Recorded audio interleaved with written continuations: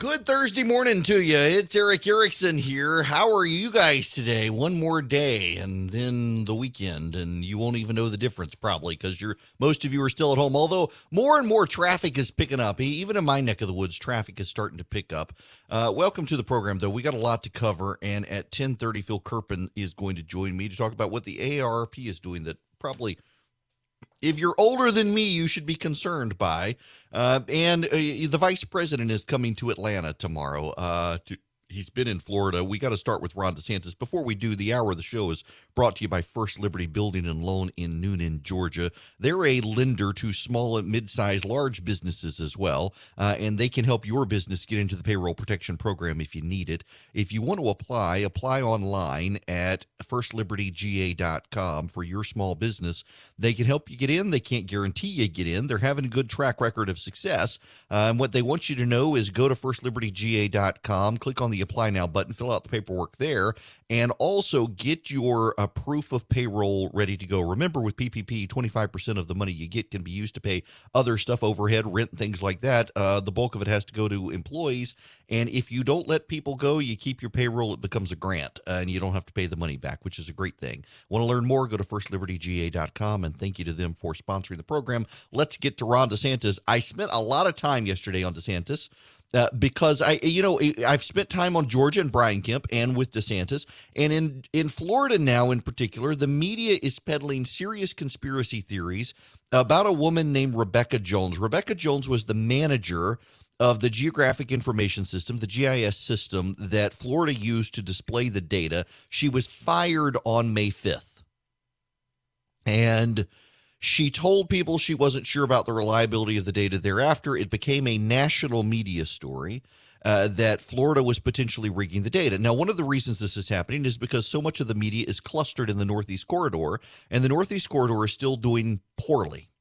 And the media can't recognize that perhaps there are leadership flaws there because they treat Andrew Cuomo as a saint. I mean, his daily gatherings with his brother on CNN almost amount to verbal incest.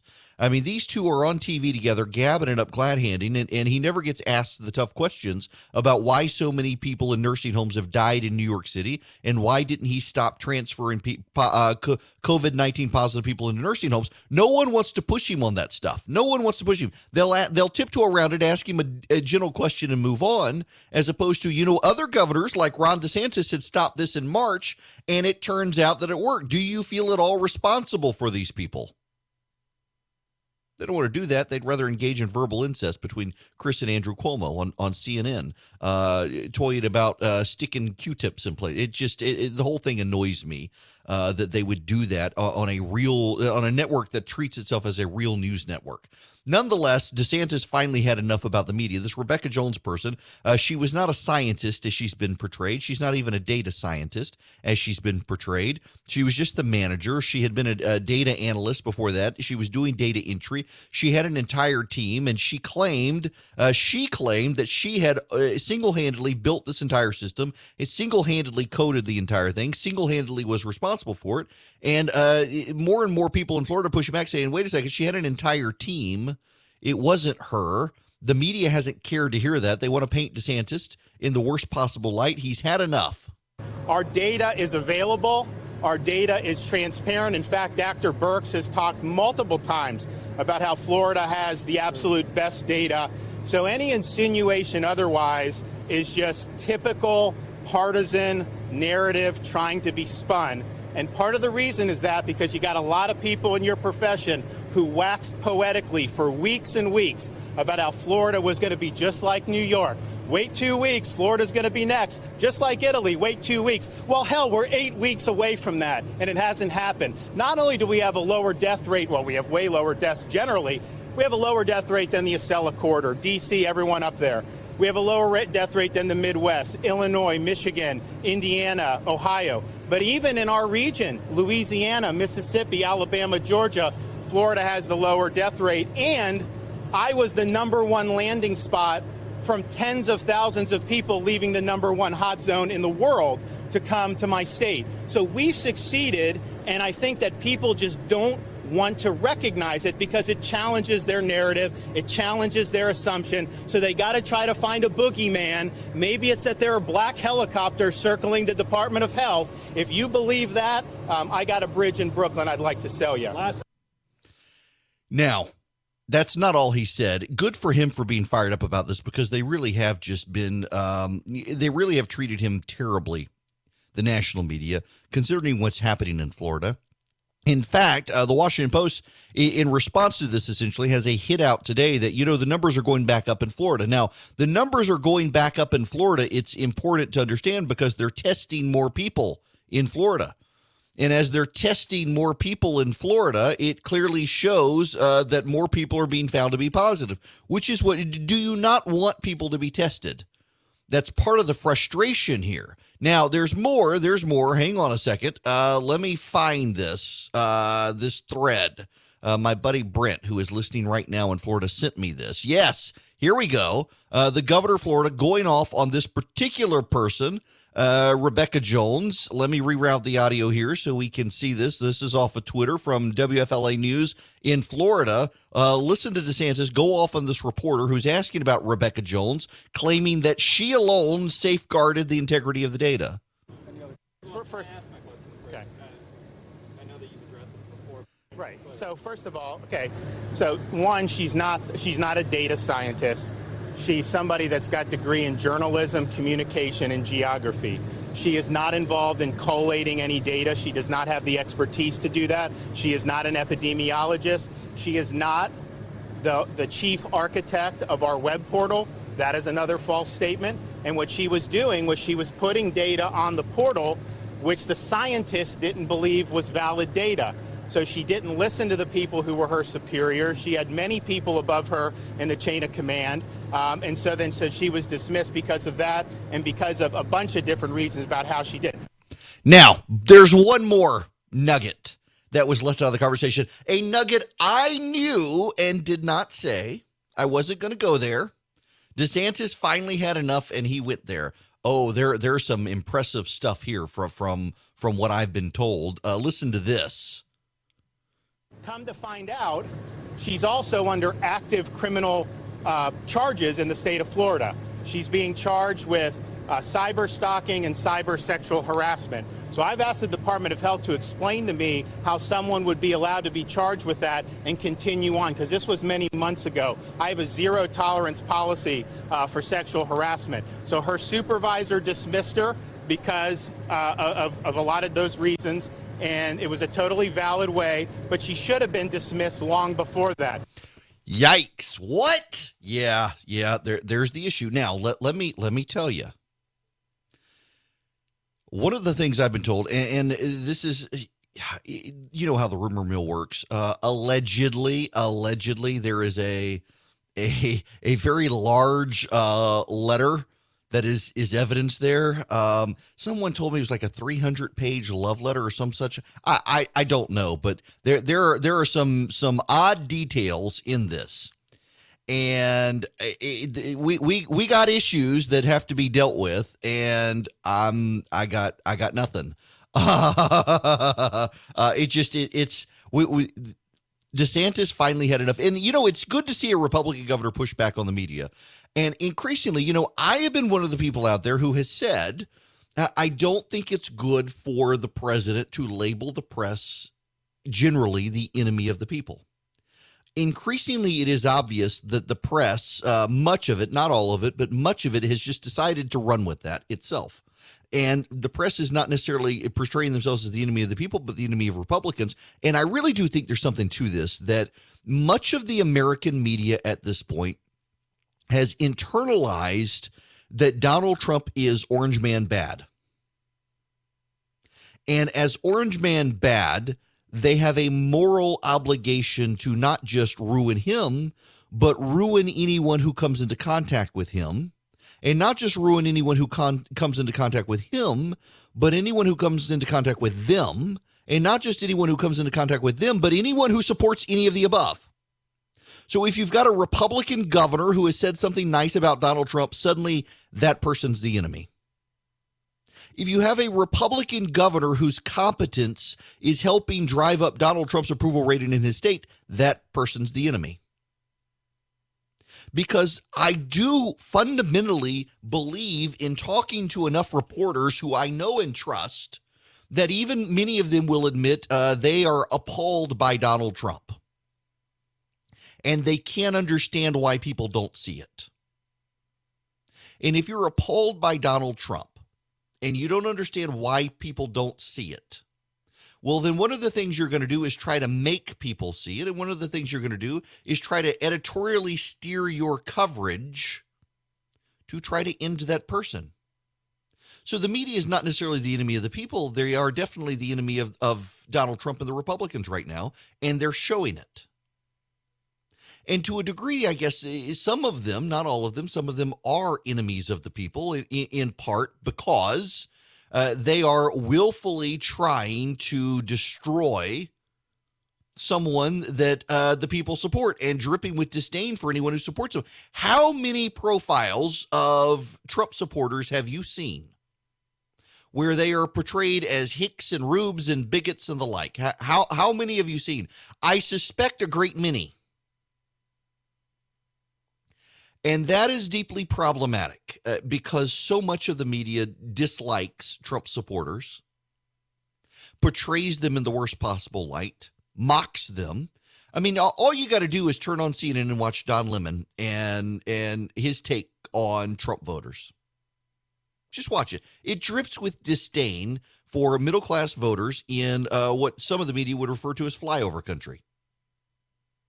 That place they fly over between New York and Los Angeles or San Francisco or Miami.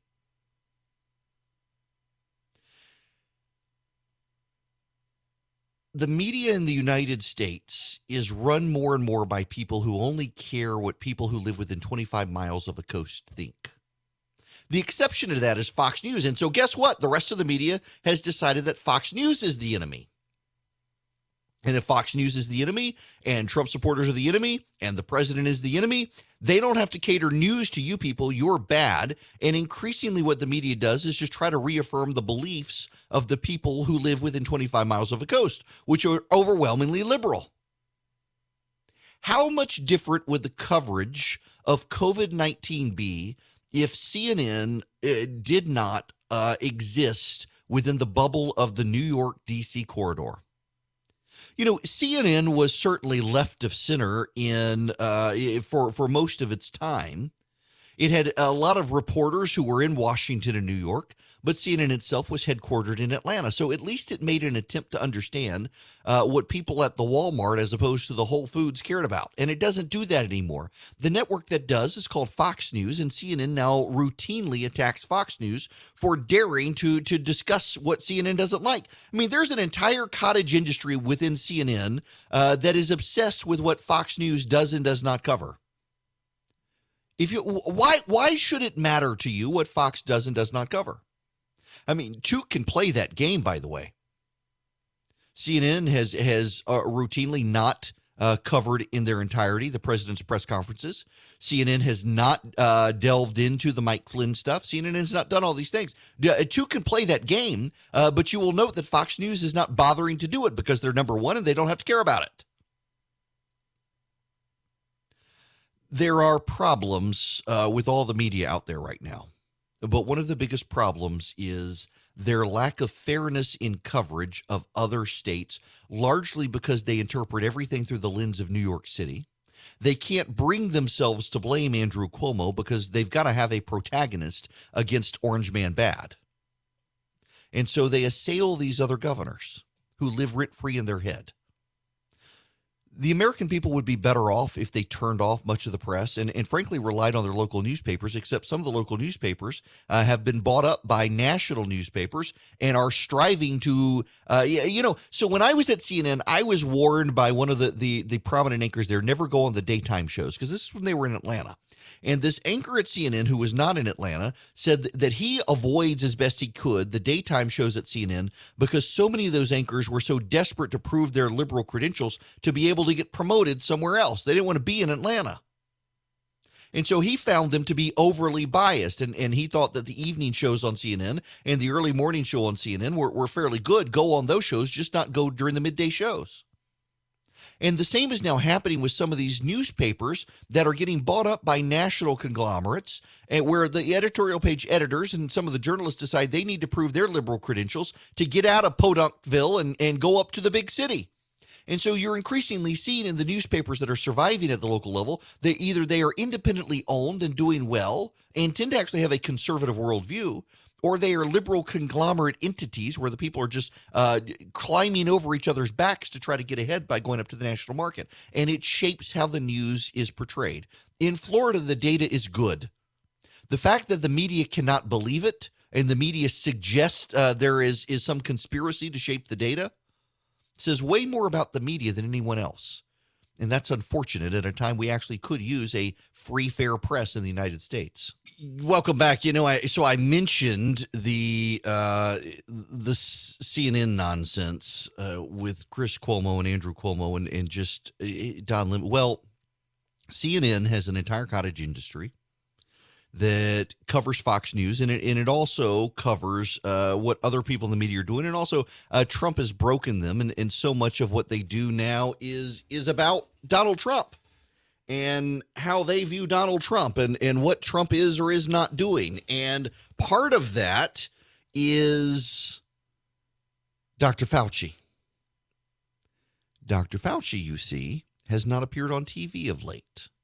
And oh my goodness.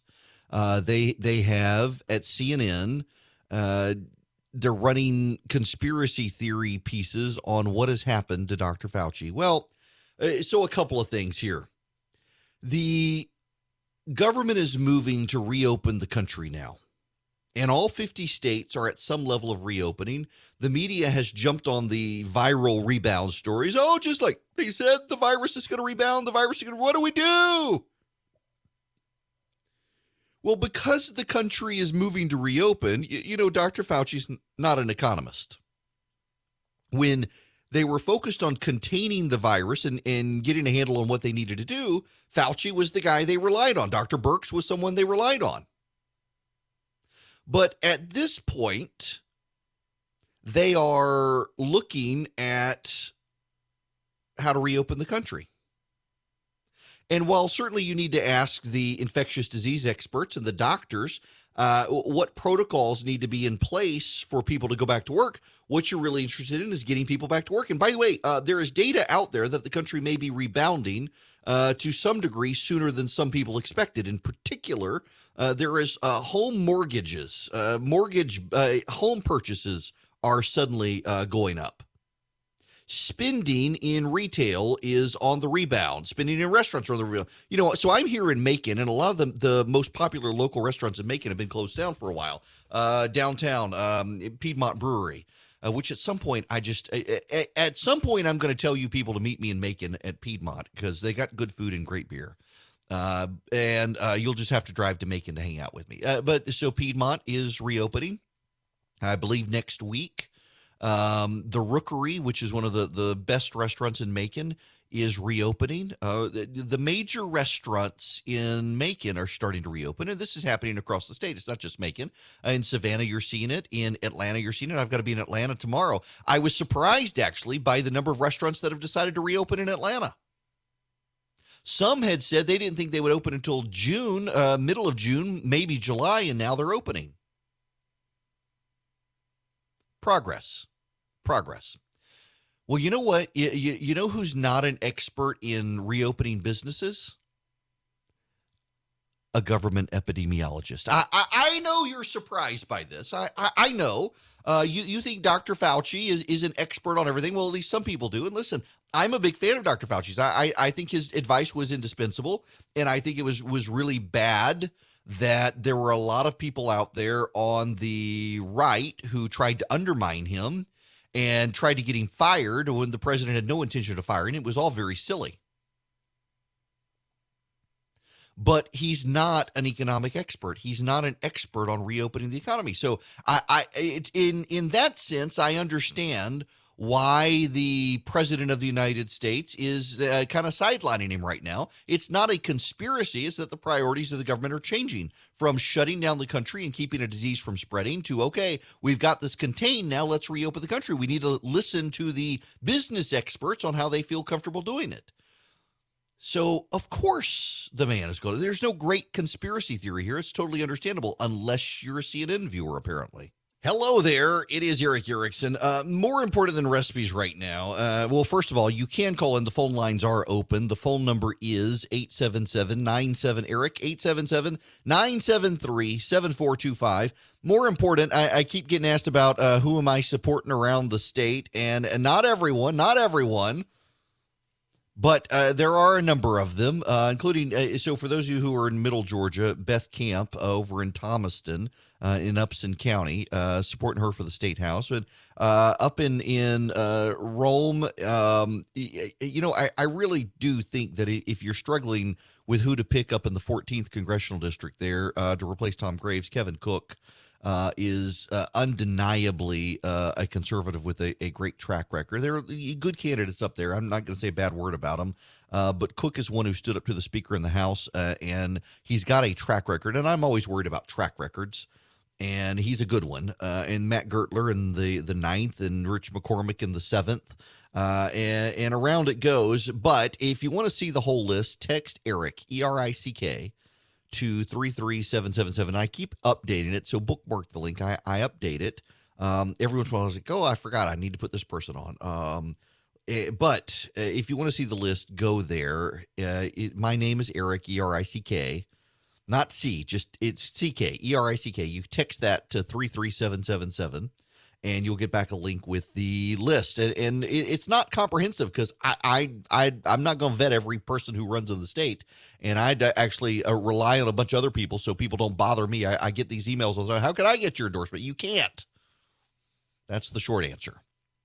Now, we need to move on because you have probably gotten an alert on your phone that you have an Apple update. If you have an iPhone, you got an Apple update. And if you don't have an iPhone, you've got an Android device probably, and you too have an update. I can read for you what the Apple update says, and I need to explain it to you. Yeah, believe it or not, this is all tied into the news of the day.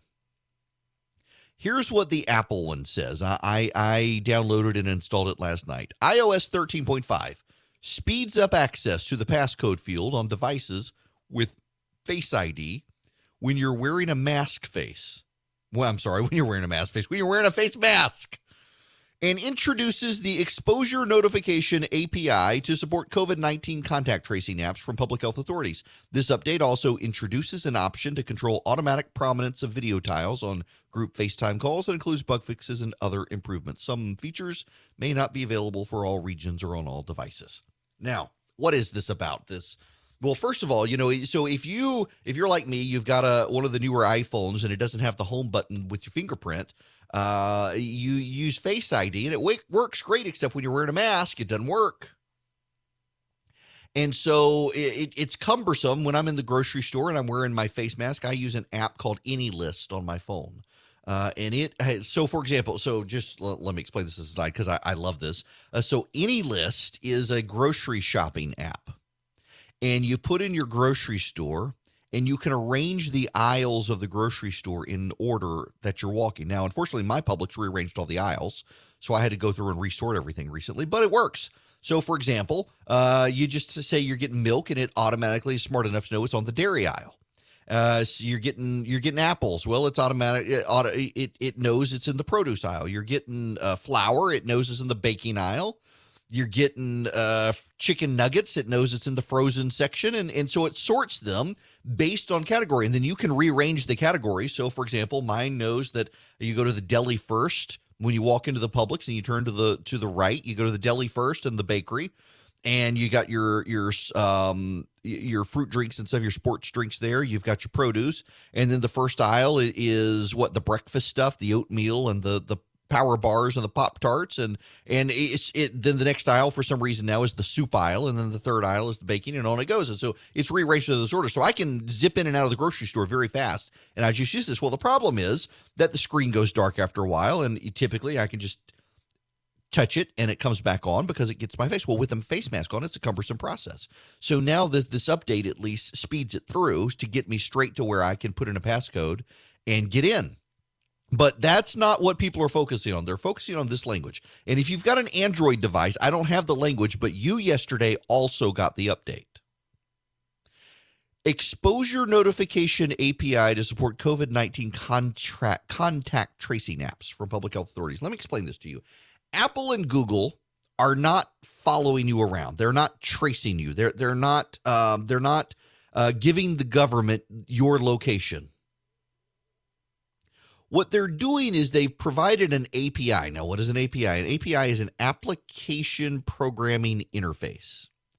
Application programming interface. So your phone today it has more computer power than the technology that got us to the moon. Your phone is a computer in your pocket. And your phone has all sorts of capabilities.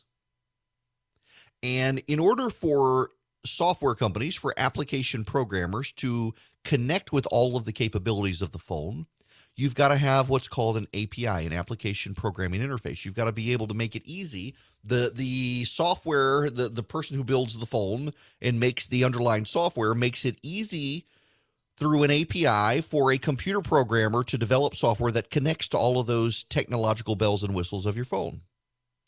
Now, if you've updated your phone, particularly if you've got an Apple phone, in the last year, one of the great annoyances for many people is when you download an app and you launch it, every once in a while, you get a notification on your phone, this app would like to use your Bluetooth. Will you allow this app to use your Bluetooth?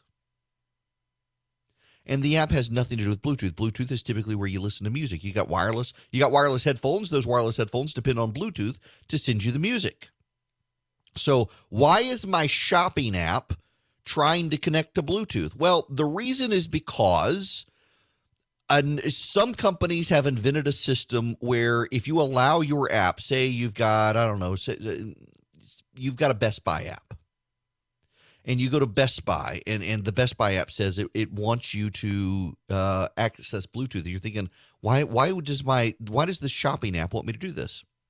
Well, the reason is because some companies can use the Bluetooth signal to then track you and where you're going. So you go to Best Buy, you say, yes, I want this app to use my Bluetooth. Well, then you go to Target. In Target, the Bluetooth signal picks up Bluetooth readers that are in Target, and the people at Target resell the data, and the people at Best Buy know you've gone to Target, and this entire database comes up. Your identity is matched, and these different retailers can tell which stores you're going to and which ones you're not going to and where you're going in the stores. It becomes very useful consumer information for them. So whenever I download an app and it doesn't need Bluetooth, I always say no. Because what's happening is these companies are trying to track you. Facebook is big on you clicking yes on Bluetooth and thinking it doesn't matter. Facebook has built an entire algorithm based on this. So I don't do that. So a lot of people are concerned with this exposure notification API that Google and Apple are doing, that maybe they're trying to track you. Maybe they're trying to, well, yes, they are.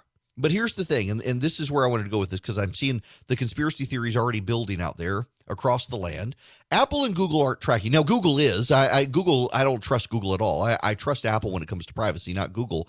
But what they're doing is they want to allow the government to use Bluetooth to track you. But the key here, and this is important, please understand this. You have to actually download an app to your phone. Google, well, let me just leave Google out of this because I'm sure they are, but Apple is not tracking you based on your Bluetooth signal. They don't need that data. When you buy an Apple device, Apple builds the entire widget. They build the software and they build the hardware. They don't really need you. You're invested in their ecosystem now. And one of the things that Apple is selling is privacy. So they're not going to track you. But they're prohibiting more and more of these companies from using Bluetooth to be able to track you as well. Apple doesn't like the fact that Facebook can use your Bluetooth on your phone and tell where you've been and what you're buying. They don't like that. And so they're making it harder and harder for companies to be able to use your phone Bluetooth to be able to track you because, again, one of Apple's core selling points is privacy. So they're making it harder and harder for Facebooks and Target and Best Buy and J.Crew and all these other companies to use Bluetooth on your phone to track which stores you're going to and what you're buying. But they've got to make it easy for the government. If the government wants to put an app on your phone with your consent to be able to track you, they gotta bypass all these controls. So they've built this thing called Exposure Notification API that allows governments to get in and use your Bluetooth signal to measure how far you are from other people and track the signal of these other people. So that if you get COVID-19, in theory, the government could round up all this information and reach out to all the people you've come into contact with based on your Bluetooth signal and say, hey, you've come into contact with someone with COVID-19. It's a huge invasion of privacy. You can see immediately how it could be abused by the government. So Apple and Google have put some parameters on this. One, they're not building the software for their phones. They know it would kill their business immediately if they automatically put software on your phone that was tracking you and handing the information to the government. So they're not doing that. They're making it easy for the government to be able to use their information, but they're not actually providing the information, nor are they building the software, but they're allowing governments to build the software and you to be able to put it on your phone. And you don't have to put it on your phone. Now, here's what's going to happen is some places around the world, if not the country, are going to say you have to run this on your phone. And that is part of the problem. That's part of the significant problem is people are worried that governments are going to start making this a mandate. And if they do, that's a very bad thing for the government to mandate you must run this software on your phone so that we can track you. So the other thing that Apple is doing, and this is good for them, and I don't know that Google's doing it. I've read the Apple white paper. If you have an iPhone, Apple is embedding all of the information into a secure area of the phone that no one can actually get to except you. And even you, they're making it very difficult for you to get to. You've got to actually be able to access your phone and know where to look and do all sorts of computer programming to get there because it's all in code. So if you use an iPhone, they're making it all but impossible for the government to get direct access to the data. And if the government does get, this is the beauty of what they're doing, if the government does get direct access to their data, they won't be able to tell who you've come into contact with. Because Apple essentially is using random number generators to secure the data. They're using it so you get Bluetooth. And so here's the way it works. You and your friend are next to each other. You both got Bluetooth on your phone. The phones are running these COVID-19 apps, and they just connect with each other real quick, half a second, so that you know, okay, I've been by this person and I was within 6 feet of this person. You can tell by the signal strength. So the Apple iPhone saves this in a hardware chip on the phone that the government can't get access to because it's not in the cloud. They can't hack a computer somewhere and get it. They'd have to have direct access to your phone. And then they get direct access to your phone, and they can't get that either because you and your friend have separate phones that have security keys that use random numbers that swap. So the phones know what the random numbers are, and the phones are designed not to hand over the random number. So there's no way for the government to get that if you're using Apple. I can't vouch for Google, but with Apple, they've done a very good job of making it very difficult for the government to get this, and you've got to actually run the app first. Now, why am I telling you all this? So I follow online a couple of those conspiracy websites on Instagram and the like. And a dear friend of mine last night was asking me questions about this. We were in a group chat about Apple doing this and what's going to happen. And I was trying to explain that you've actually got to download an app to your phone. Apple's not making the app. It's okay. I've already downloaded it. But, I mean, I want to speed up the face mask stuff anyway, so Apple can have my identity. I don't care. I just want to get into my phone faster. But you don't have to worry about it. You can download the new operating system on the Apple phone, and they're not going to be able to hand your data over to the government. Their phones aren't designed to work that way. They're not going to store the information in the cloud, so the government can't bypass you and go to Apple and say, give us the information. It's all going to be hardware in your phone that the government would have to get your phone to even try to access, and even then they couldn't get the secure key, so they wouldn't be able to get the information. But following some of these like QAnon accounts and stuff online to see what the conspiracy theorists are doing, I've seen overnight this great big buzz from people that, oh, Apple is tracking you for the government now. Google is tracking you for the government now. And there are people who believe it. They haven't actually read the information. They don't understand how it works. They don't know how an API works, and they don't know that you physically have to put software on your phone to make this happen. And so people are really believing it. And you can see the next great conspiracy theory building, that these companies are tracking you on behalf of the government. By merely possessing a cell phone, the government is going to be able to track you. And people believe this stuff, and it's simply not true.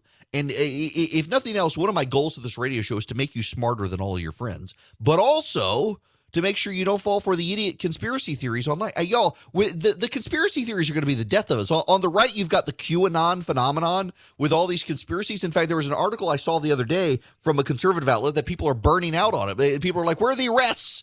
So essentially, the QAnon people believe that the Trump administration is going to round up all the bad guys and arrest them all and throw them all in jail. And it's only a matter of days before Barack Obama gets arrested. And people are like, wait a second, they haven't even got Hillary Clinton. They're not coming for Barack Obama, and they're starting to burn out on the QAnon. But on the left now, you've got conspiracy theories about the virus, that the Trump administration has actually overinflated the models so that they look better than what the models are.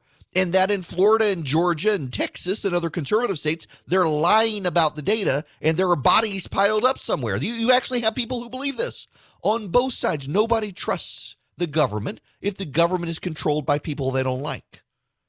And all sorts of crazy people are going off into fringe territory here because they failed at life, and they believe everyone is stacked against them and life is stacked against them, and they can't admit they screwed up and they need somebody to blame. And so they're blaming their political opponents as opposed to they made an idiot choice or they believe nonsense. That's where we are as a country. Hello there. The phone number is 877-97-ERIC, 877-973-7425. The CDC is releasing guidance on opening small businesses. It's happening. You know, I got to say, I mentioned this yesterday, talking to friends of mine, gym owners and the like. They've been very frustrated that there wasn't any guidance. They were having to do their own research. They were realizing how contradictory the research is. And they kept coming back to that frustration, but then they would circle back and say, at least they got to reopen. In some parts of the country, the businesses are still having a hard time reopening. And so at least you got to reopen. That is a good thing. It really, really is a good thing. And we're going to have to figure out a way to help small businesses. Jim Cramer was on CNBC this morning talking about this. Jim, I know that this is something you've been talking about for quite a while, just the idea that the retailers, the big guys, the ones who have been allowed to open, from the Targets, the Costcos, the Walmarts, the Home Depots, the Lowe's, those are the ones that are going to survive. But Doug touched on this, just the idea of what needs to really happen to make sure that smaller businesses and smaller retailers can really come back too. And I think that's an important message. Oh, it really was, especially when he was talking about going down the street and looking at them. But the problem is the government shut down his competition. This is something that if you were Walmart, the thing you would most want to do is have the government shut down your competition. And that happened. Obviously, the government didn't want to have to do that. Walmart's essential. Walmart's the biggest grocer in the country. So they deserve all the greatness they had. And listen to what you guys said about all the hiring they've done. They're a good citizen. But at the same time, the government was, I thought, a bad actor in the sense that they let some big guys become even bigger. It was totally Darwinian, aided by the government. It was somewhat rigged. They didn't mean to rig it because of health reasons, but the competition has really been wiped out. Yep. We've got to figure out how to help small businesses. The majority of Americans are employed by small businesses. And it's really clear to me that the government doesn't understand exactly how to help those small businesses and how to get those small businesses going again. David Perdue was actually on CNBC, and he got to interview Steve Mnuchin, the Treasury Secretary. They had a conversation with the CNBC anchor by Zoom. I want to play you David Perdue's conversation with Mnuchin. Second thing is a lot of small employers actually encouraged a few weeks ago their employees to go on unemployment, even though they were getting money, and they were hoping that they would, when the revenues started, when they opened up, they would begin to then bring the people back and then use the loan to pay salaries in there. How would you help us think about how to deal with it? The Labor Department at one point said they were going to put some rules out about this premium. And the second thing is the enforcement behind if an employer wants an employee to come back to work, an employer should no longer be qualified for employment insurance. Would you address those concerns, please? And if you could be brief, please. Thank you. And let me just say, we are aware of the technical problem here, and we want to have a technical fix on the unemployment insurance. But specifically, let me just comment on the PPP. If you offer back a worker and they don't take that job, you will be required to notify the local unemployment insurance agency, because that person will no longer be eligible for unemployment. That's not a bad thing. And of course, the left-wing reaction to this has been predictable, that you're going to make people go back and die. They're going to get the virus. The Democrats want to extend unemployment into next year. Y'all, we're going to have a rebound of the virus. All the healthcare experts say we are. Maybe they're wrong. SARS, if I recall right, SARS, everybody thought that, and it just kind of faded away. Maybe that'll happen with this. There's all sorts of mixed data on it. Is it seasonal? Is it mutating? Is it not mutating? How bad is it going to be in the fall? What will we have to fight it? It's going to be here for a while based on best guesses. And if that's the case, then we probably need to figure out a way around it. And part of figuring out a way around it is figuring out how to get people back to their offices. But there's a psychology to that as well that we should get into. And also, turns out one of the cures from the left right now is, you need to become a vegetarian. That's right. COVID-19. If you believe you need to fight COVID-19, you should become a vegetarian. I'll explain. Hello there. It's Eric Erickson here. Welcome to my show. It is 6 after the hour. The phone number, if you want to call me, you can call me. I'll let you. 877-97-ERIC. 877-973-7425. A little bit of breaking news here. The jobless rate in Georgia is now 11.9% in April. The previous high was 10.6% during the Great Recession. Honestly, it's not as bad as I was expecting it, if I can say that. I really did expect it to be worse. And it's not, thankfully. Let's see, the jobless rate was at a historic low of 3.1% in February, rose to 4.2% in March during the first weeks of the crisis. The previous high of 10.6% was during the Great Recession of 2007-2009. The numbers may be worse this time, but the layoffs were not set off by a structural economic problem. The cause of the high unemployment rate differs greatly from the previous record. I've got no doubt we'll recover just as quickly and get back to record lows once again, according to Mark Butler. And that is true. The bulk of the layoffs come from restaurant, bar, hotel, and other hospitality industries. So there is a real issue here that as the bars, the restaurants, and the hotels and the other hospitality industry sectors begin reopening, you will see more jobs and a decrease in unemployment, and that is a good thing. We'll see how long it takes to get there. Now, in the process of this, one of the things I've talked about repeatedly on here is people and their priors and not reassessing stuff. Well, I got a doozy for you. This is in the New York Times today. This is an opinion piece the New York Times is heavily promoting today. The headline is this: "The end of meat is here." And the subtitle: "If you care about the working poor, about racial justice, and about climate change, you have to stop eating animals." Okay, so notice the contradiction between the title and the subtitle. One is the end of meat is actually here. The title is "The end of meat is here." Well, if it's here, then why do you have to stop eating animals to get to the end of meat being here? But then I thought it was already here, so aren't we already? No, of course we're not. This is Jonathan Safran Foer, the hero of the vegan movement these days, an opinion journalist. Let me read you some of this. "Is any panic more primitive than the one prompted by the thought of empty grocery store shelves? Is any relief more primitive than the one provided by comfort food?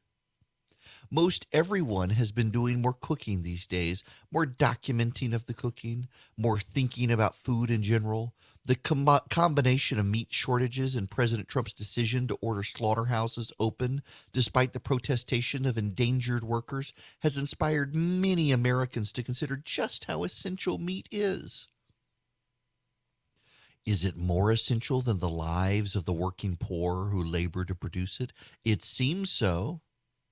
An astonishing 6 out of 10 countries that the White House itself identified as coronavirus hotspots are home to the very slaughterhouses the president ordered open. In Sioux Falls, South Dakota, the Smithfield pork plant, which produces some 5% of the country's pork, is one of the largest hotspots in the nation.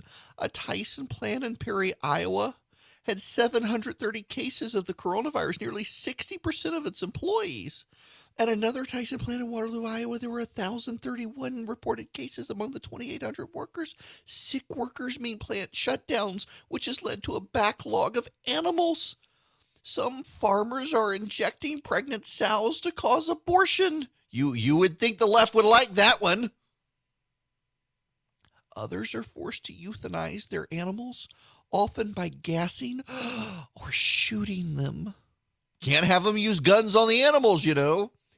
It's gotten bad enough that Senator Chuck Grassley, an Iowa Republican, has asked the Trump administration to provide mental health resources to hog farmers. Despite this grisly reality and the widely reported effects of the factory farm industry on America's lands, communities, animals, and human health long before this pandemic hit, only around half of Americans say they're trying to reduce their meat consumption. Meat is embedded in our culture and personal histories in ways that matter too much. From the Thanksgiving turkey to the ballpark hot dog, meat comes with uniquely wonderful smells and tastes. It sure does. With satisfactions that can almost feel like home itself. And what, if not the feeling of home, is essential? And yet the number of people sense the inevitability of impending change. Really? Oh, my Lord. This is, y'all, come on. Seriously? This is here we go. And yes, this is my fretful environmentalist lefty voice here. You got to read it this way. You know the person was crying when they wrote it this way. We cannot protect our environment while continuing to eat meat regularly. This is not a refutable perspective, but a banal truism. Whether they become Whoppers or boutique grass-fed steaks, cows produce an enormous amount of greenhouse gas. If cows were a country, they'd be the Wait a second. What? Did he just write the sentence? He did. If cows were a country, they would be the third largest greenhouse gas emitter in the world.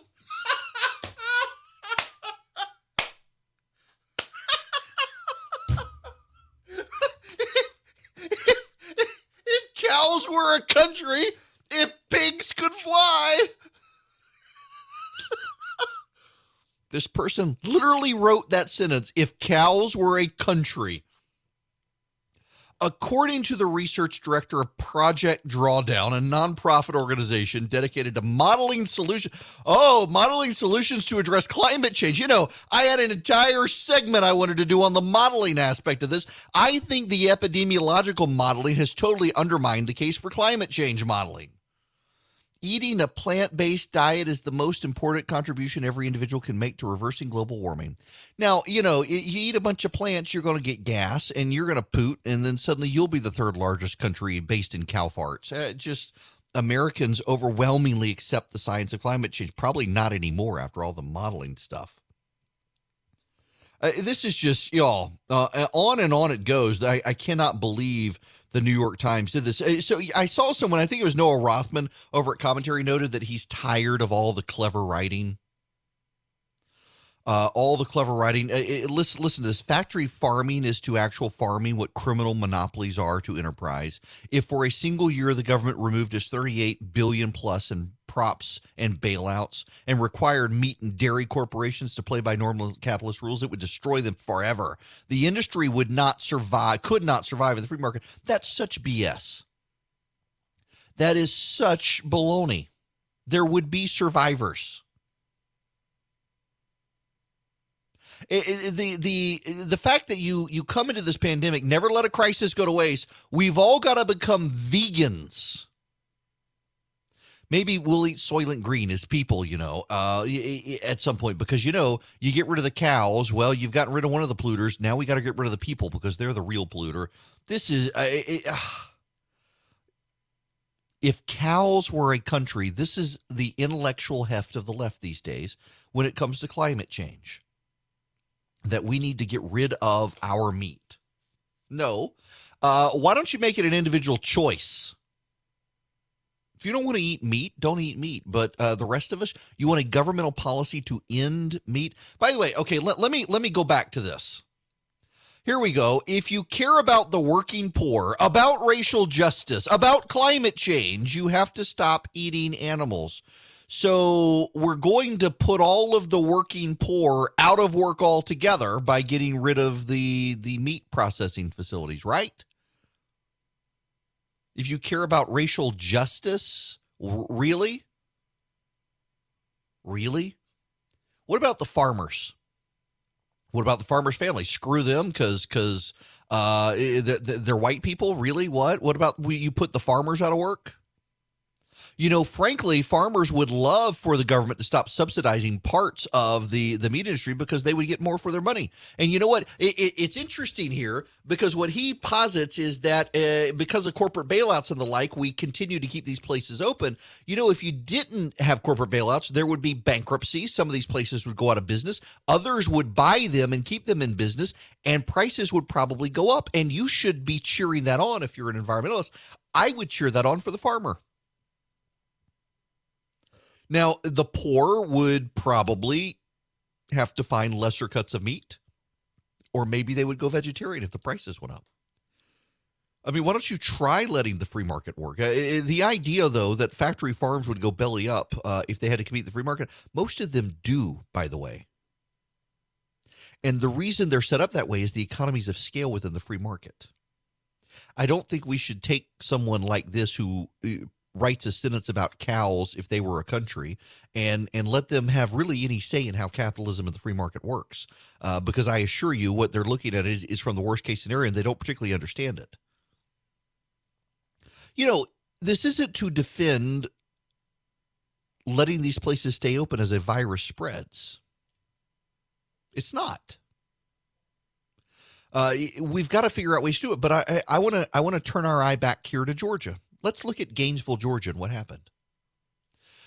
COVID-19 got into a poultry processing facility in Gainesville, Georgia, among Hispanic immigrant workers. And what did the state of Georgia do? They found John King, the insurance commissioner, who is Hispanic and speaks Spanish, and they let him build a coalition of state and local leaders and members of the Hispanic community, members of the religious community who speak Spanish and are engaged in that community, and they went in there to those poor neighborhoods and those communal living arrangements in the shared housing facilities, and they began speaking to the Spanish-speaking immigrants in their language about what was going on, explained to them what they needed to do, and you know what the result has been in Gainesville, Georgia? We've seen a dramatic fall-off in COVID-19 spreading in the Hispanic community. They've turned the corner quicker than anyone expected. That's actually really good news. It's astonishing to me that someone would write that if you care about the working poor and the Hispanic laborers who work in these plants, that you should shut them all down. Where would they go for jobs? You want to care about them so much you want to put them on the unemployment line? You want to send them back to their native land because they can't support their families anymore? What a sick way to talk about this. You've taken your cause, vegetarianism, and you've tried to wrap it around the social ills of the day to suggest that if we get rid of all of these other social ills that I perceive, it would help my cause. And you have to distort what's going on in the country. You have to ignore certain people who would get hurt in the fallout so that you can build up the cause of other people who would also be hurt by the fallout. This appeared in the New York Times. And I mean, the sentence that he actually wrote, if cows were their own country, if cows were a country. And then, of course, it's climate change. You know what? We're not going to ban the cow or the pig. We're not going to ban the chicken. It's amazing that a bunch of people who favor themselves as environmentalists would annihilate the cow because it farts. Let's make the cow extinct to solve global warming. Yeah, that sounds like a winner. I may just have to go smoke my brisket tonight on my Rectech. There's no way we're doing this. The fact that the New York Times wants to give this guy a platform to suggest that if you care about racial justice, social justice, you've got to become a vegetarian. Nope. But hey, there's another reason to not care about social justice. I'll give them that. If cows were a country, I'm still dwelling on this from that actual sentence that appeared in the New York Times today. If cows were a country, they would be the third largest greenhouse gas emitter in the world, behind the columnists from the New York Times. Oh, my goodness gracious. If New York Times columnists were a country, they would be the largest BS emitter in the world. the bovine excrement emitters of the New York Times, that they could be their whole country. Wow. And I mentioned this. So I am increasingly convinced that we're at a point in time where climate change, everyone, we all believe in climate change. I think climate change is about to disappear as a big issue. And the reason I say that is because I actually think, and I've been one of the people who has been saying, you know what, I don't think the models are per se wrong. I think they adjust as new data comes in. And some of the models certainly did start overinflated. You're hearing more and more Republicans out there being deeply skeptical of the initial models, particularly the Imperial College model, which I think in hindsight definitely was overstated. But like the IHME modeling, it's more optimistic than some, but it's clearly not keeping up with some states like Arizona. It expects Arizona is going to have bodies in the street by June, and Arizona's on the decline. What do they know that we don't know? They don't. They're just having trouble getting all the data.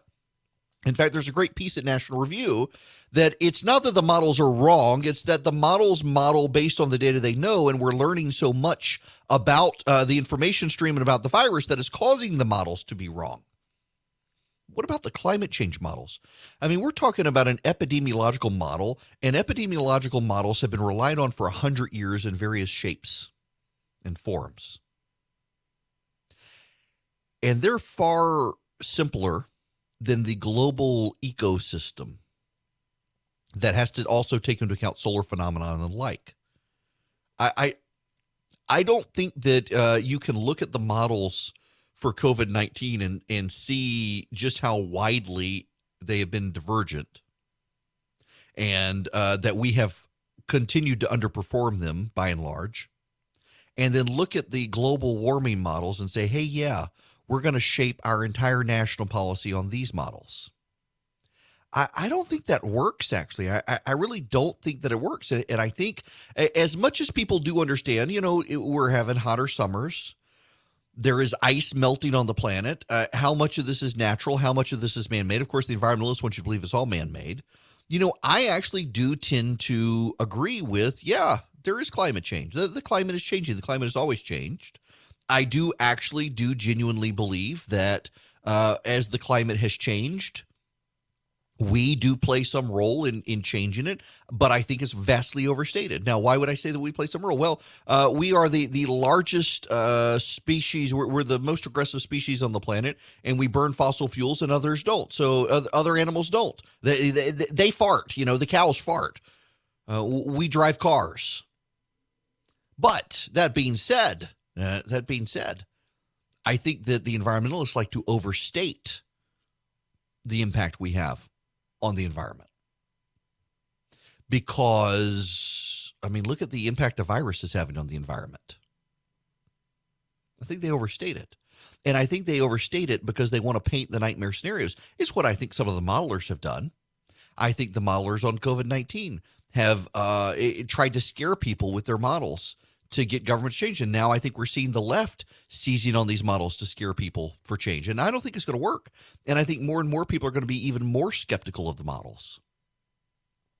When you have a guy in the New York Times writing that if cows were a country, they'd be the third largest greenhouse emitter because of their farts, it's really hard to take people like that seriously on this stuff.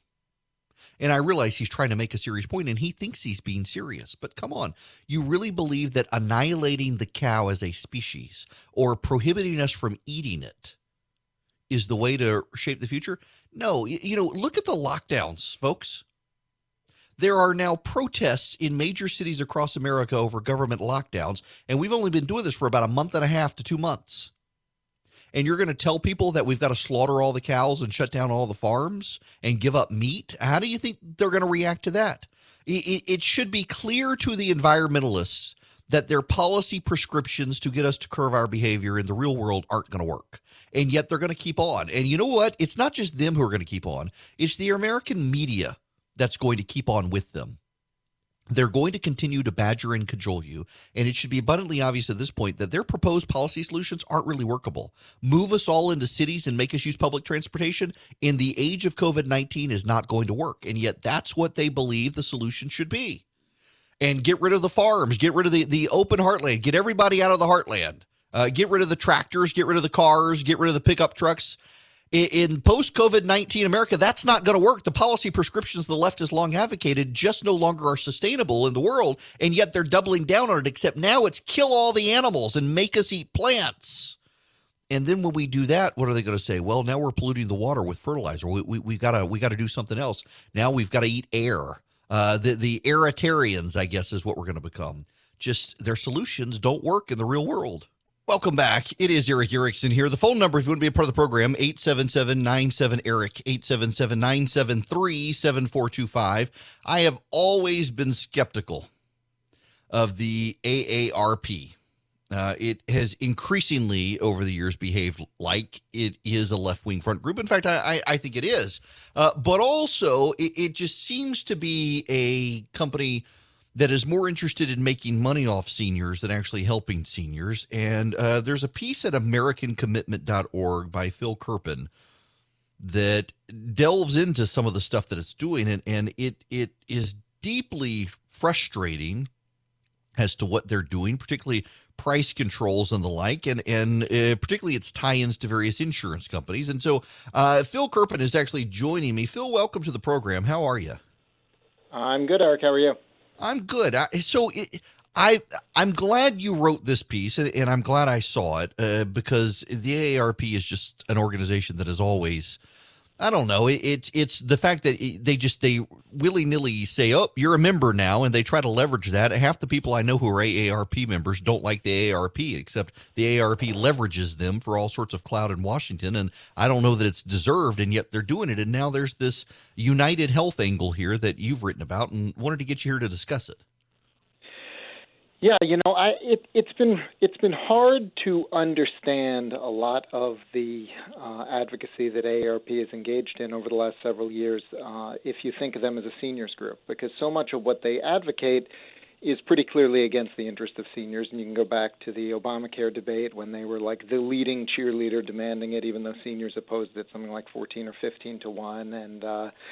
And more recently, they've been sort of the lead group pushing Nancy Pelosi's price control bill for prescription drugs with the 95% tax on drugs. And you think, how is it good for seniors if there's a huge tax on their drugs, or if you have government price controls that, make it impossible to develop all kinds of new cures that we need and that kind of thing. And I think the common thread that sort of explains all of their advocacy is everything, therefore, is what's good for United Health. And all of their advocacy seems to be perfectly aligned with the large insurance companies, and particularly the largest insurance company, United Healthcare.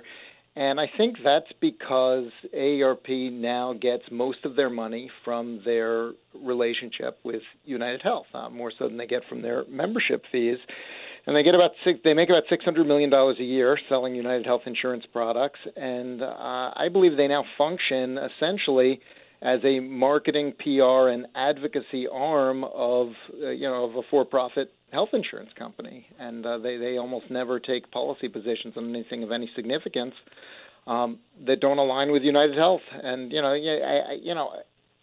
they're a private group. They want to do that. That's fine. But I think people need to understand that that's what's going on, and especially our elected officials in our state capitals and in Washington need to understand that when they see those advocacy messages from AARP, they ought to think about it more as, this is from the marketing arm of a large insurance company rather than this is what seniors want. And if they do that, we'll get better outcomes in a lot of these healthcare debates because they won't be scared off as much by the AARP advocacy messages as they have been.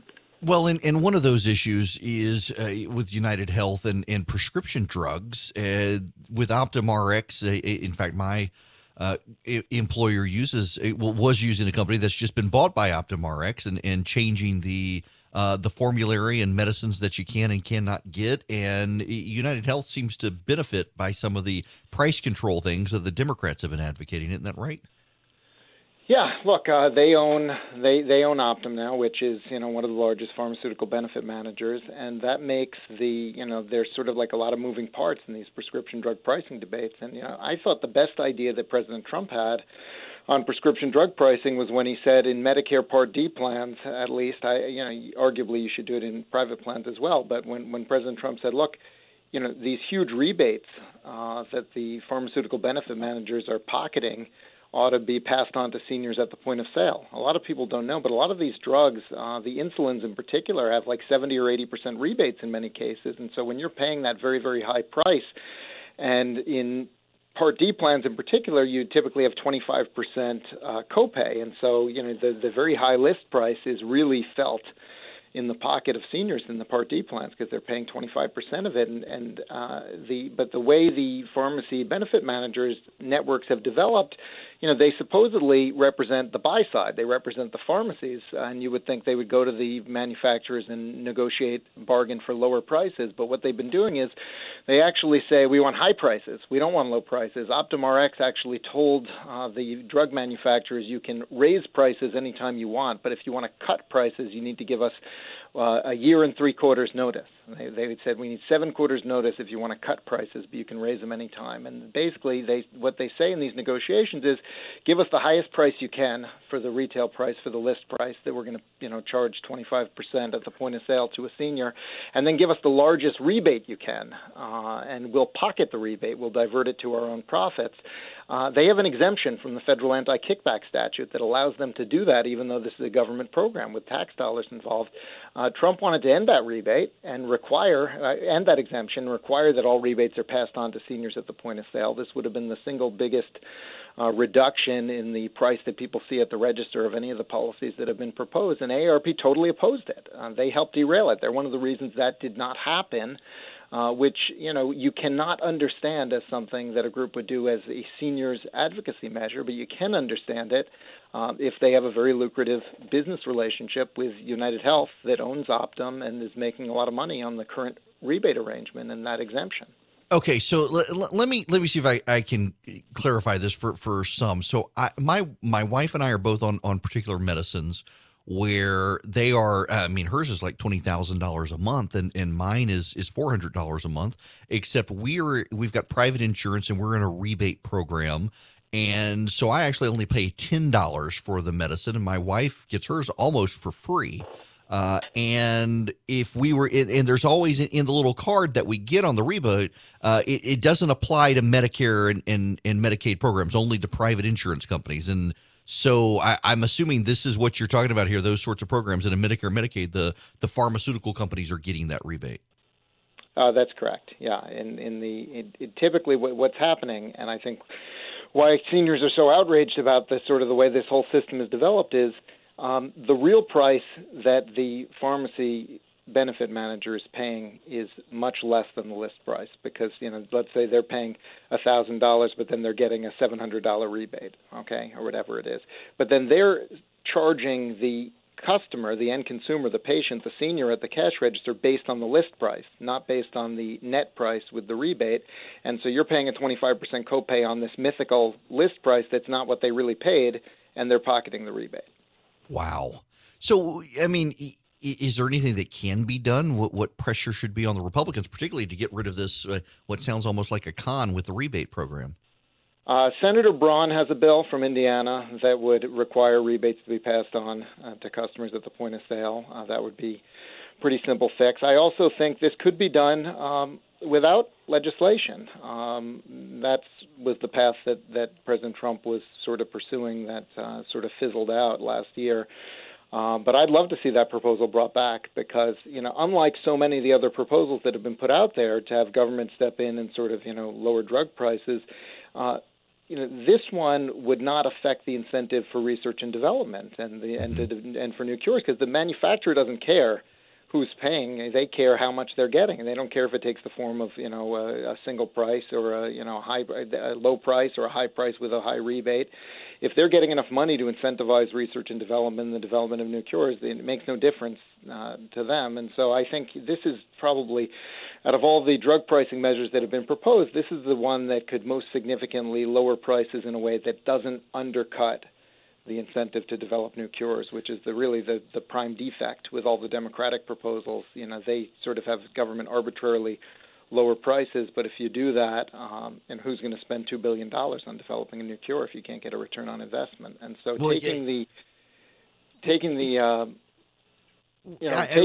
me just cut in here with you real quick because this is one of the big concerns I have in these Democratic proposals that are out there. Particularly, there's one pending in the House right now, I think, that would allow some sort of government independent commission or some such within the FDA or wherever to set the prices of a private company's medicines. And there is this issue where people think that we as Americans subsidize the rest of the world's drugs because of what Canada and others do. But I mean, all the research is coming out of the United States for a lot of these drugs, or the research on these drugs. Yeah, that's right. I mean, look, the Nancy Pelosi bill that passed the House basically has the government sit down with drug companies and say, this is what the price of your drug is going to be. And if you don't like it, they call it a negotiation. And if you don't like it, we're going to impose a 95% tax on all of your gross sales of that product for the last year. Not even your profits, your gross sales. And so basically, you take our price or we tax you into oblivion, out of business. So it has government set the prices. The rest of the world is getting a free ride on us because they have government price controls almost everywhere. And we certainly should try to break those price controls through trade negotiations and get other countries to pay more. If we did that, one of two things would happen, probably a little bit of each. We would either pay a little bit less because the cost of R&D would be spread globally, or we would get a lot more drugs because there would be more of an incentive to develop drugs, more of a return on investment from having global market-based returns. We'd probably get a little of each. We'd get slightly lower prices in the U.S. and a lot more new drugs developed if other countries loosen their price controls. But the fact that other countries have these policies doesn't mean we should copy them, because if we do, if every country in the world has price controls and it costs $2 billion to develop a new drug and you can't earn a return on that investment anywhere, then there's no free riding because there's no moving vehicle to ride on for anyone. So, It's important that we try to stop the foreign free riding, but if we should not adopt sort of an if you can't beat them, join them stance of just adopting our own price controls domestically, because that would totally undercut the incentive for R&D and the development of new cures and the massive amount of work that's going on right now on this particular pandemic and future ones and all the other diseases and everything else. So you don't want to do that. The Democratic approach is deeply flawed for that reason. But that said, our current drug pricing system has some major flaws, like the one we were just talking about. And if we could have a more market-oriented system, then we could make a lot of progress, I think, to have lower prices and still have those strong incentives in place. And one other thing I want to mention on the trade front is, as hard as it sounds to convince other countries to loosen their price controls and let the price of drugs rise, we actually did convince Canada and Mexico to let biotech drugs get more expensive in the USMCA.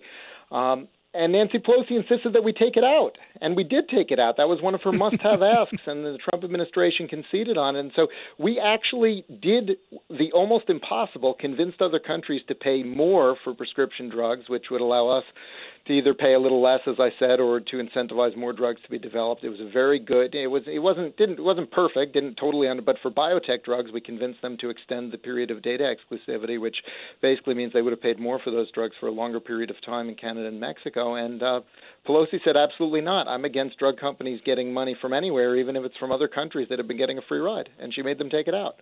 Good grief! Wow. Well, this is all very informative. I mean, is there any way to undermine the AARP's credibility on this stuff? It just seems like they've been around forever and no one's ever really mounted an effective challenge to what they try to do.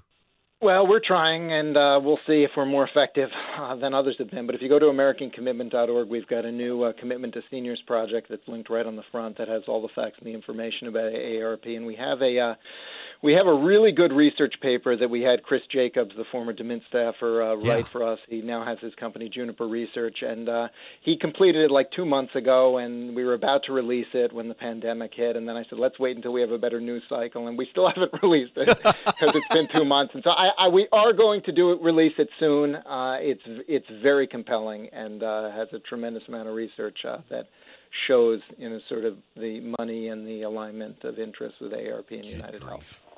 Well, keep up the good work. Look, I appreciate you stopping by to talk about this. It's really informative, and the more exposure we get on this issue, the better. All right. Thanks for having me, Eric. Thanks very much. Phil Kerpen, he is the president of American Commitment. And, it really is. I just highly skeptical of organizations like the AARP. And as Phil notes, and in this research paper from Chris Jacobs, the AARP has a remarkable, for an organization that claims to help seniors, it remarkably aligns itself with United Healthcare on virtually every issue, even when it is obvious that seniors won't benefit, but the insurance company does. And I got a problem with that, truth in advertising, and they seem to be a cover for some really bad policies out there. There was an active shooter situation in Corpus Christi, at Naval Air Station Corpus Christi. The shooter has been neutralized. All gates to Naval Air Station Corpus Christi remain closed. First responders are on the scene. This comes on the heels of a shooting where 3 people were killed in Arizona. It sounds like shootings can get through the COVID-19 media quarantine of other news, and very few other things can. I've got this sneaking suspicion we're going to wake up in a month or so. The virus will have receded, and we're going to find out all sorts of news happened that the media never covered. And it's just I'm intrigued. And now we're saying that the International Olympic Committee today is starting to say that if Japan can't get a handle on the virus, they're going to scrap the Olympics. They've moved the Olympics to 2021 in the Summer Olympics, or is it Summer Olympics? No, Winter Olympics. And they may scrap that in 2021, which would be unfortunate given the investment Japan has made in the Olympics. We'll see. Golf is making a comeback in the United States. Apparently millennials get blamed for this stuff. And increasingly, a millennial, the phraseology on millennials, I think has gotten very bad, because a lot of people use the word millennial to refer to anyone younger than them. And that's not really true. A millennial typically is roughly 21 or so now, 21 to late 30s, somewhere in that range. And it's Gen Z that's younger than 21. Like I'm Gen X, my kids are Gen Z. You tend to hop a generation. The generation between us are the millennials. Philip, who works for me, is a millennial. And he's like one of the decent ones. No, seriously. So I'm reading all these stories that millennials have ended golf and American cheese, and now they're making a rebound. And it's really not necessarily them, the younger end of them, and the blending of the Gen Z. This story, few generations have been as choosy as millennials with their brand and product preferences, or with such wide effect. In recent years, the group has been blamed for killing a variety of items. They've shied away from American cheese because it's too processed or possibly too orange. They've stopped using napkins because paper towels do just fine. My kid doesn't even use paper towel, just uses clothes. Now, golf was fine for older parents, but not hip enough to retain interest with younger generations. Oh, whatever. But now they're on the rebound. If marketers pay attention now and adjust supplies accordingly, they could continue to win in these areas. Turns out that people are back to playing golf and buying napkins and American cheese and cereal. Millennials have seen an uptick in cereal and in beer. Beer is now, we didn't have COVID-19 before all these companies started making that's garbage seltzer stuff. But beer is making a rebound. Online beer sales are up 100%. And it's regular beer. Coors Light is going to start giving away beer to people. They're running a social media ad campaign. You tweet at them as to why you think someone needs a beer, and they will send them beer. Someone suggest me. In any event, it is remarkable that these things are making it. One millennial says that it turns out that when you're in quarantine and you got a lot going on at your house, cereal is easier to prepare than scrambled eggs. Okay. And also more yummy than avocado toast every day. Okay. And golf is making a rebound because there's no better place to socially distance than on a golf course. I agree with that. I have not done a good job of going to hit golf balls. I'm not a member of a golf club, and I need to be one because my son and I both like to hit golf balls, and we haven't done it in a while. There's one near me about 10 minutes from where I live, and I keep thinking I need to go over there and join. And they've got like a pool and a restaurant and stuff too. And I just keep thinking I need to do it, and I have never gotten around to doing it. Just to go to the driving range and hit golf balls or get in a golf cart or walk a course. You're socially distanced from everybody else, and you're not going to have more than 4 people playing together, so you're not going to have a large crowd. Golf is the perfect thing to do when you need to socially distance. And the millennials and the Gen Z, they're starting to figure it out. It's actually a great pastime, and you can go out there in the afternoon and day drink while you hit golf balls too. There's nothing wrong with that on the golf course either, according to some. I maybe wouldn't know that. But nonetheless, at least we're seeing a golf resurgence among millennials. That's a good thing. Hello there. It is Eric Erickson here. The Eric Erickson Show, believe it or not, across the state of Georgia and the nation now. And the phone number is 877-97-ERIC, 877-973-7425. I'm glad to have you with me. I will not be here tomorrow. Finally, I can have a guest host and take a day off. I will, truth be told, I wanted to take tomorrow and Monday off and have a longer 4-day weekend. And now I have been dragged into something tomorrow, and I can't tell you about it. And I'll tell you all about it next week, I guess. But I now have to work tomorrow, but I can't work on radio tomorrow given the logistics of the situation. So Chris Burns will finally be back filling in for me, and I'm glad to have him back. My financial advisor and a friend and a good radio guy and host in and of himself. He'll be here.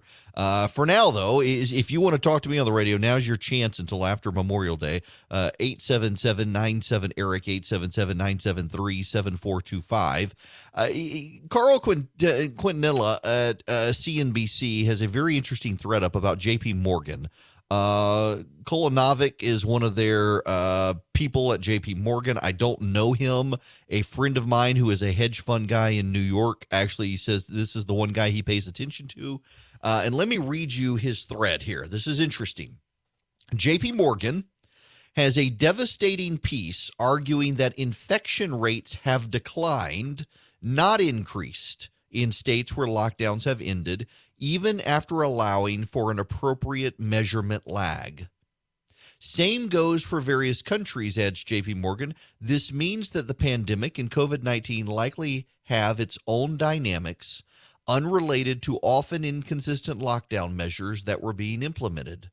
In the absence of a conclusive data, these lockdowns were justified. But millions of lives were being destroyed with little consideration that lockdowns might not only cause economic devastation, but potentially more deaths than the virus itself. J.P. Morgan continues, demagogues will be tempted to use COVID-19 to blame immigrants, people of different race, or use the pandemic as a pretext to intensify global geopolitical tensions. We will closely monitor how these risks evolve, but at this point, see them as potential tail risks. The initial response of the Trump administration was to downplay the risk of the COVID-19 pandemic. However, since then, the simplistic thesis changed significantly. The administration shifted to forecasting a larger negative impact, setting the stage for them to outperform, shifting blame to China and the World Health Organization, and shifting the blame for economic pain to large blue states that are perceived to be slowing down the reopening of the economy. Indeed, allowed economic activity across across the country is now largely following partisan lines. Colin Novanek, Carl Quintanilla at CNBC says JP Morgan's Kola Novick came close to calling the peak back on April 6th. The S&P has been up 20% since then. In fact, the markets have continued by and large to do well. Now today, not a good day. The Dow is down 117 points, NASDAQ down 89.9, and S&P 500 down 22.9 points as of right now, 11:10 a.m. on Thursday. But the Dow is back to 24,458, which is a several thousand point increase from where it had fallen just a month ago. So things do appear to be headed in the right direction in this country. And increasingly so, you've got the guys, Kolanovic, a friend of mine who, again, he's in the hedge fund business. I sent this to him last night and said, have you seen this? What do you know about this guy? And he says, this guy, JP Morgan, is one of the few reasonable voices out there that he has been very, very intrigued by and has paid attention to. That he seems to have been right consistently on what's going on. So here you have this guy who's looked at the data and says, you know what, even after the lockdowns, stuff seems to be going well. Well, yes, but there is this story in the Washington Post. Experts warn of a second wave in the South. Coronavirus hotspots erupt.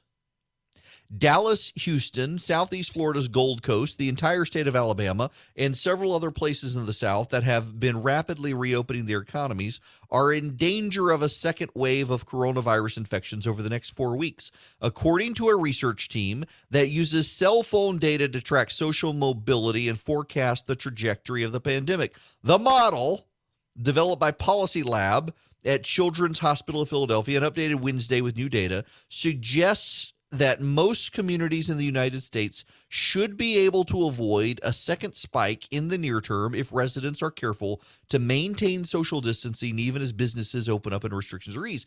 But the risk for resurgence is high in some parts of the country, especially in places where cases are already rising fast, including Crawford, Iowa, Colfax, Nebraska, Texas, Oklahoma. Texas, Oklahoma is actually a city in Oklahoma.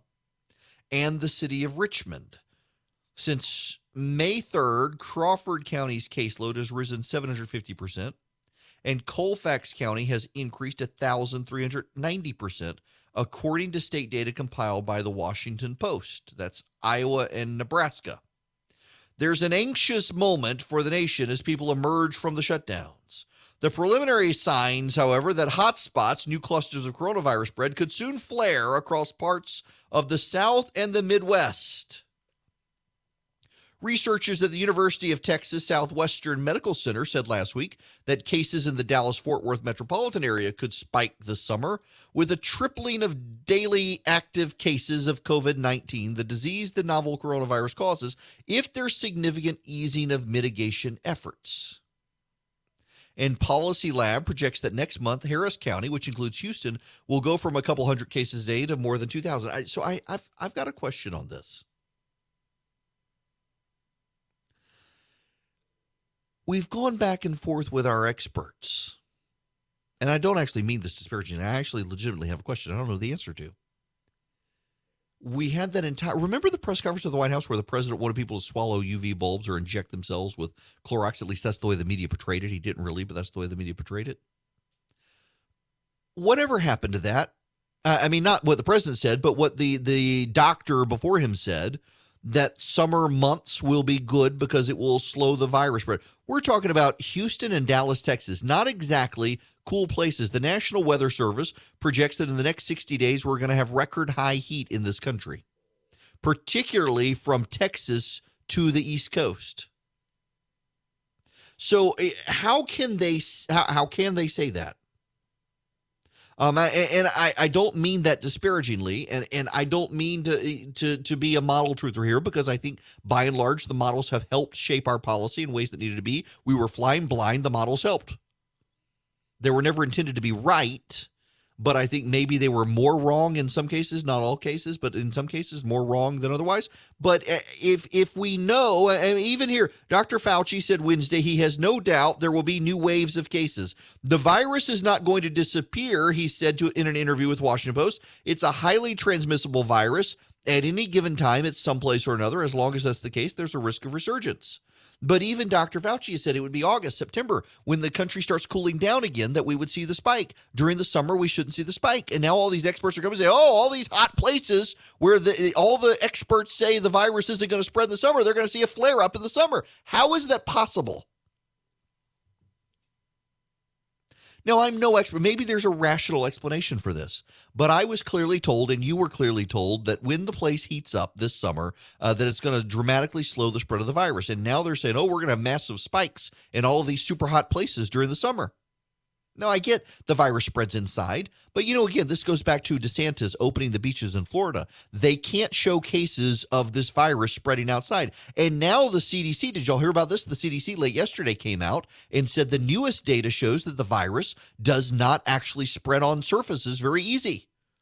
It is actually harder to pick up the virus from a surface than what we originally thought.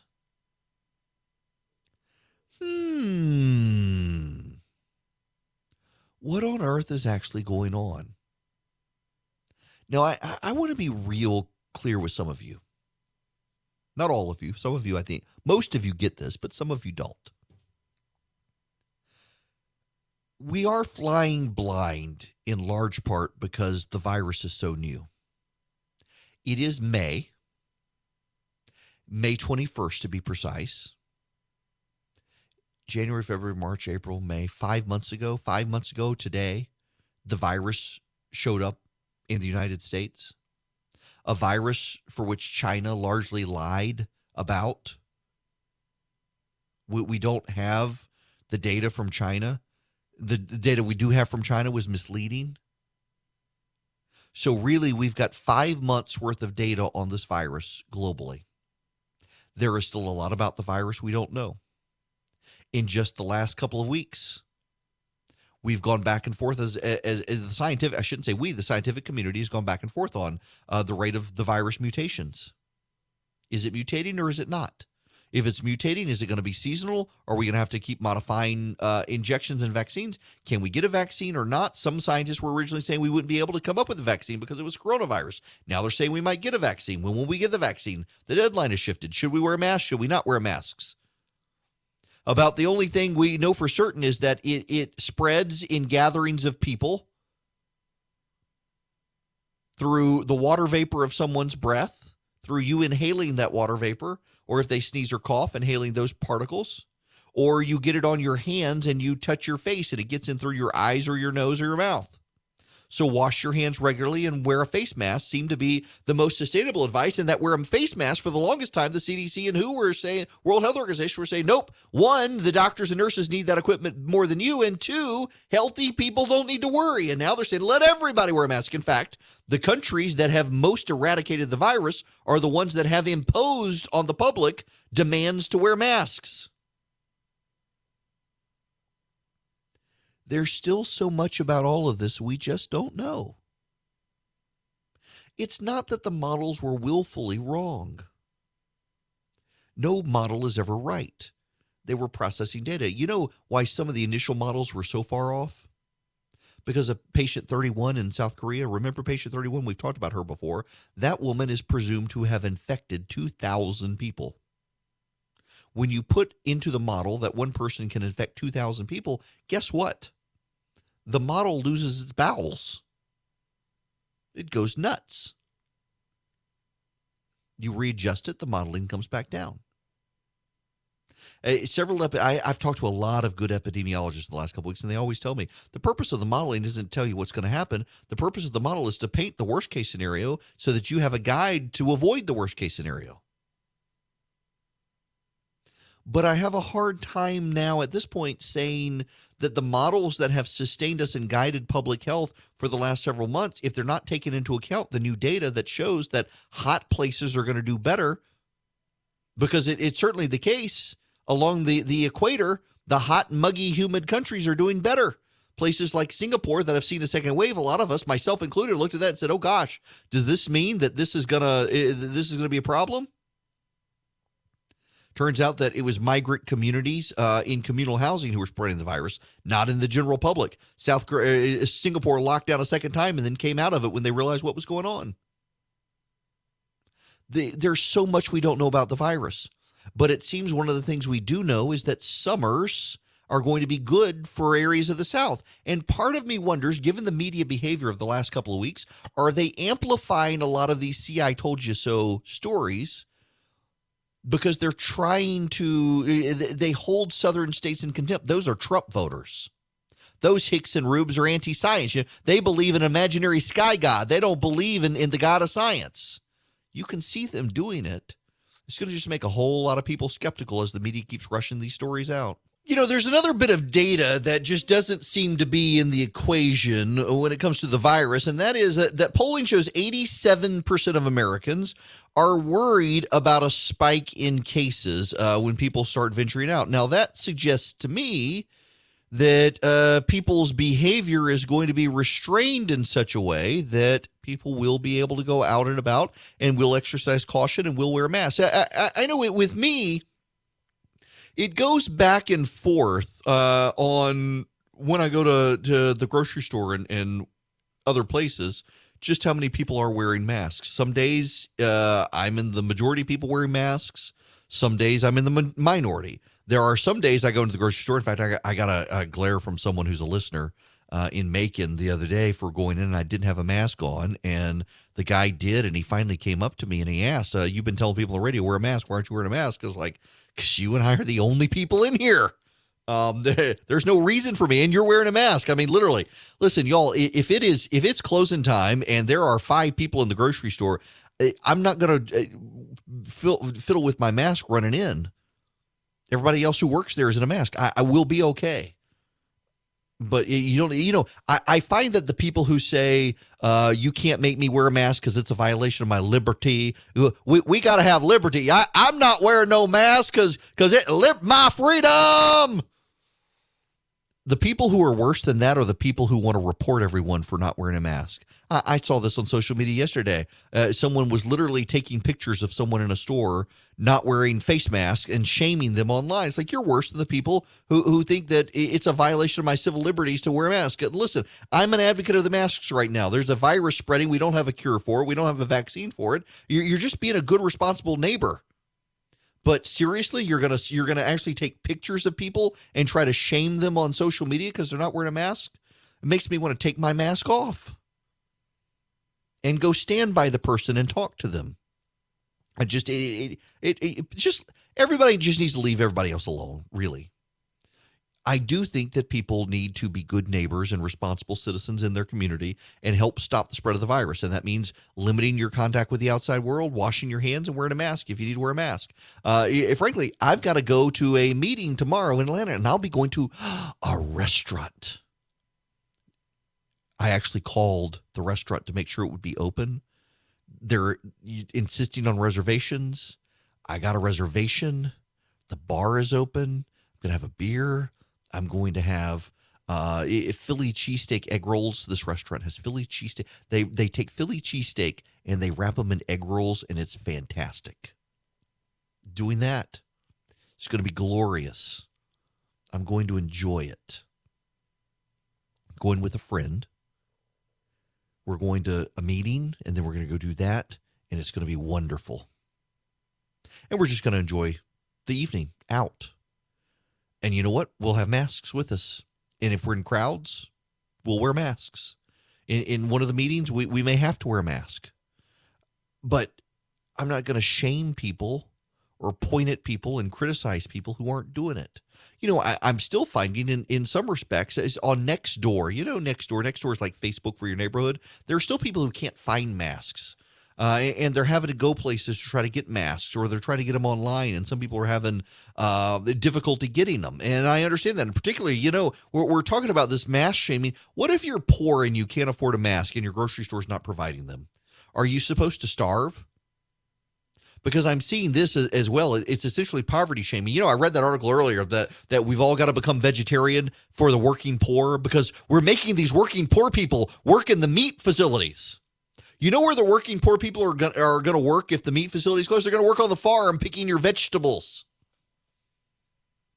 Just it's silly. There's a lot of silly stuff going on up there. Okay. When we come back, there's been another data screw up with the Department of Public Health, and we should talk about that. And there's actual conspiracy mongering going on out there right now because of all of it. But before we get there, I want to remind you guys, this hour is sponsored by First Liberty Building and Loan in Noonan, Georgia.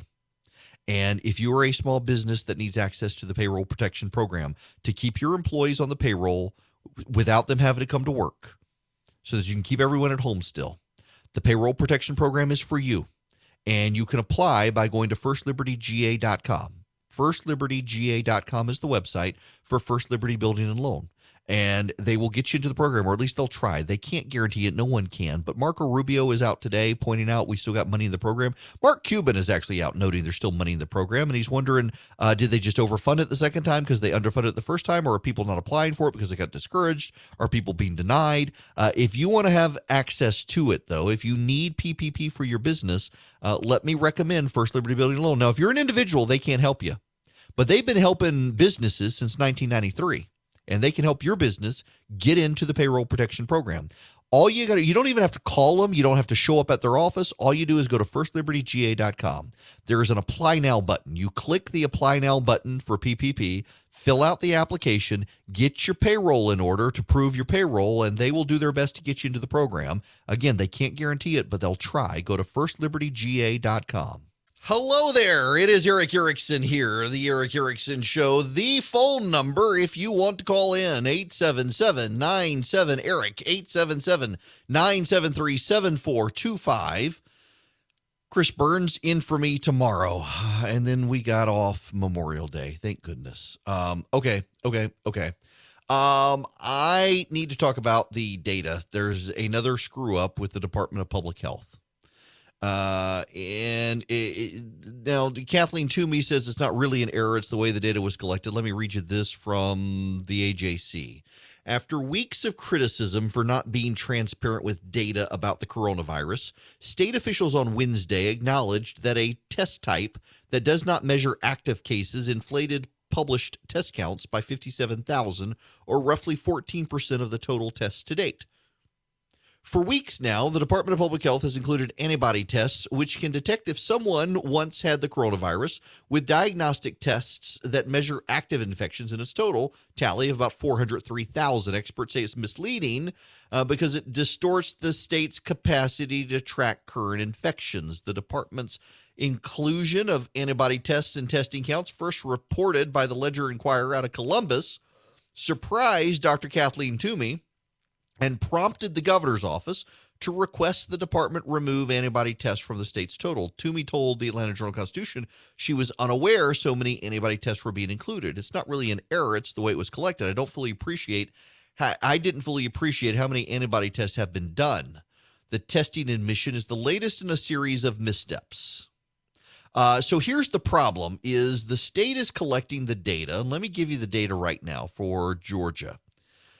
In Georgia, there are 404,207 total tests done, 40,157 positive COVID-19 cases, 1,632 ICU admissions, 7,194 hospitalizations, and 1,724 people have died from COVID-19. Now, those are cumulative numbers.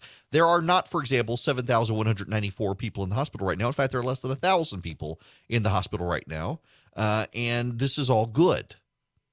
But the antibody test doesn't actually show us who currently has the virus. It shows us people who probably had the virus in the past. And that becomes a little problematic because it skews the information. Makes it look like, number one, there were more cases, and number two, more tests were done for positive COVID-19 cases. And this is the third time there's been an error problem with the Department of Public Health. The second time was the one that has started all sorts of left-wing conspiracy theories. There were 231 additional positive cases, and then those got backed out. And the left thinks it's a conspiracy theory. Actually, it was a data entry error. It was people who were already in there, and they were used to make sure the antibody tests are working. They tested positive for COVID-19 a second time because it was an antibody test, and everyone knew they already had it. And those numbers got put in, and they had to be backed out because it was an error. And the leftists decided, oh, they're rigging the numbers in Georgia. They're not rigging the numbers in Georgia. There are data errors. Every state has them. New York has had them too, by the way. You don't see the left claiming conspiracy theories about the data errors in New York.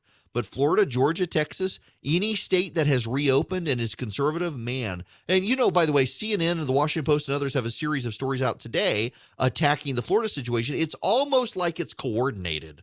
I mean, it really is almost like the national media is coordinating these hits on the states that are daring to open. Part of me thinks it's because they're Republicans who are opening, and part of me thinks that it's because they're jealous that their state's not reopening. And I'm kind of impressed with the media's willingness to continue to build conspiracy. You know, I got to say, silly me, some of these reporters I thought were actually interested in telling the truth. And it turns out they just didn't like it when conservatives were lying about the virus. They're perfectly happy for progressives to lie about the virus.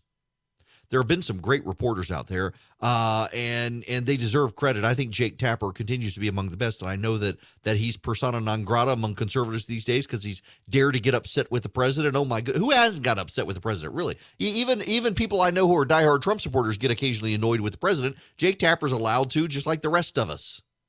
But he's a journalist. Yeah, so I think he does a fair job. Listen. I don't understand why. Well, no, actually, I do. I know exactly what's going on. There are journalists out there. Look, I don't always agree with Jake Tapper. I don't agree with his take on stuff.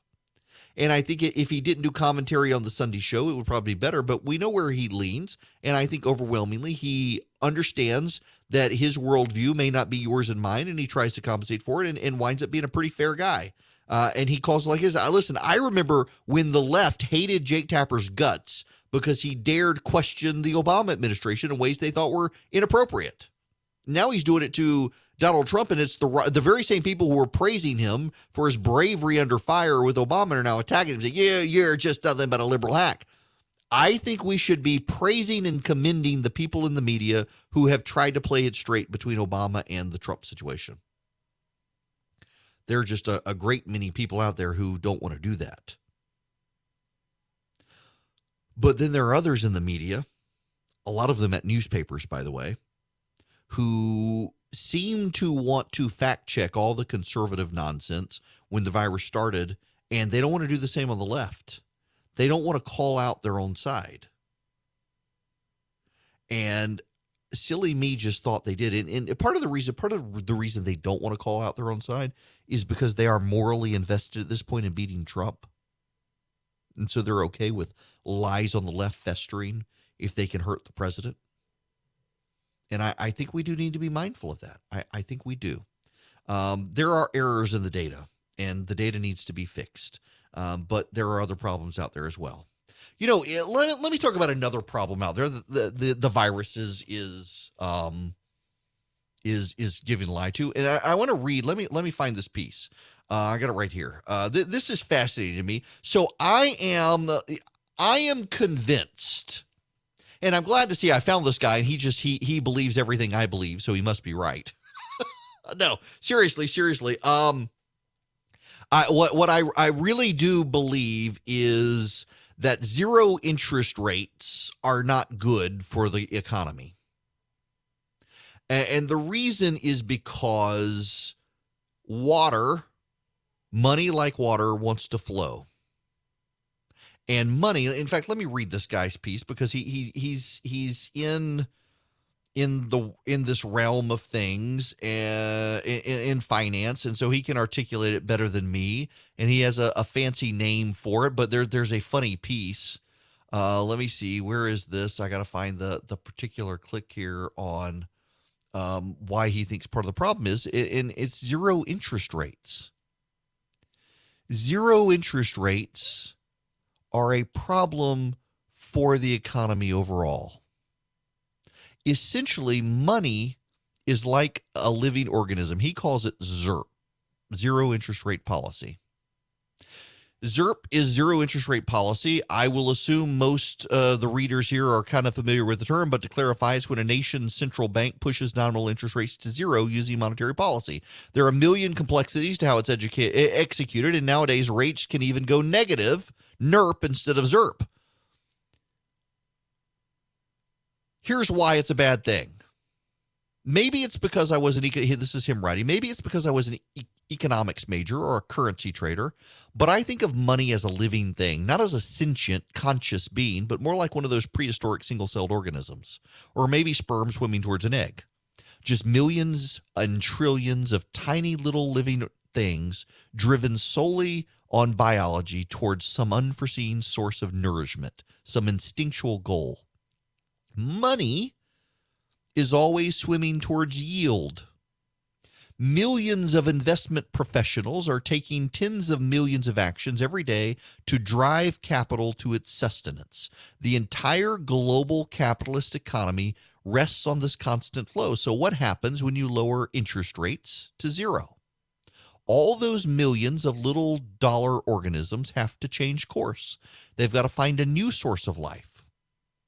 All investment decisions are, in theory, an evaluation of risk versus reward.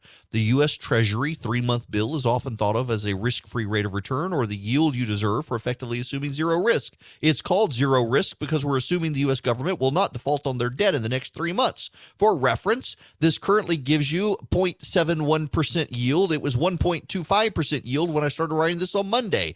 There's your starting point. The more risk you take, the more yield you get. If we're just looking at U.S. Treasuries, the longer the maturity, the more yield you should get because that's more time the U.S. government could default. Then you start looking at investment-grade corporate debt like bonds issued by Apple. It's a little bit riskier than the U.S. government, so you get a tiny bit more return.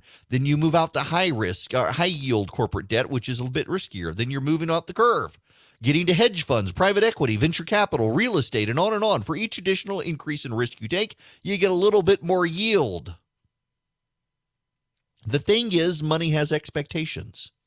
At an individual level, most of us have become accustomed to bank savings accounts effectively returning zero. That wasn't enough for us, though. Our money felt antsy, so it found index funds and other passive funds to once again find a bit of risk. They're certainly riskier than bank savings accounts, but no one's ever really lost money in a wealth front account. Money swims towards yield. That same tiny behavioral shift takes place at every level of the risk curve, from your savings account to the trillions of dollars managed by large pension funds. And so as you get zero interest rate yield, it brings down yields, and so the money swims further and further out to find more. Well, this gets us to where I want to go. This is a bizarre story. This guy, Ron John Roy, writes this about DoorDash and pizza arbitrage. In March of 2019, a good friend who owns a few pizza restaurants messaged me. For over a decade, he resisted adding delivery as an option at his restaurants. He felt it would detract from focusing on the dine-in experience and result in trying to compete with Domino's. He was a gourmet pizza maker, and so you had to come to his restaurant to eat his gourmet pizzas. But he suddenly started getting customers calling in with complaints about their deliveries. Customers called in saying their pizza was delivered cold or the wrong pizza was delivered and they wanted a new pizza, and none of his restaurants delivered. He realized that a delivery option had mysteriously appeared on the company's Google listing. The delivery option was created by DoorDash. To confirm, he had never spoken with anyone from DoorDash, and after years of resisting the siren song of delivery revenue, certainly did not want to be listed. But words order delivery were right there, prominently on the Google snippet.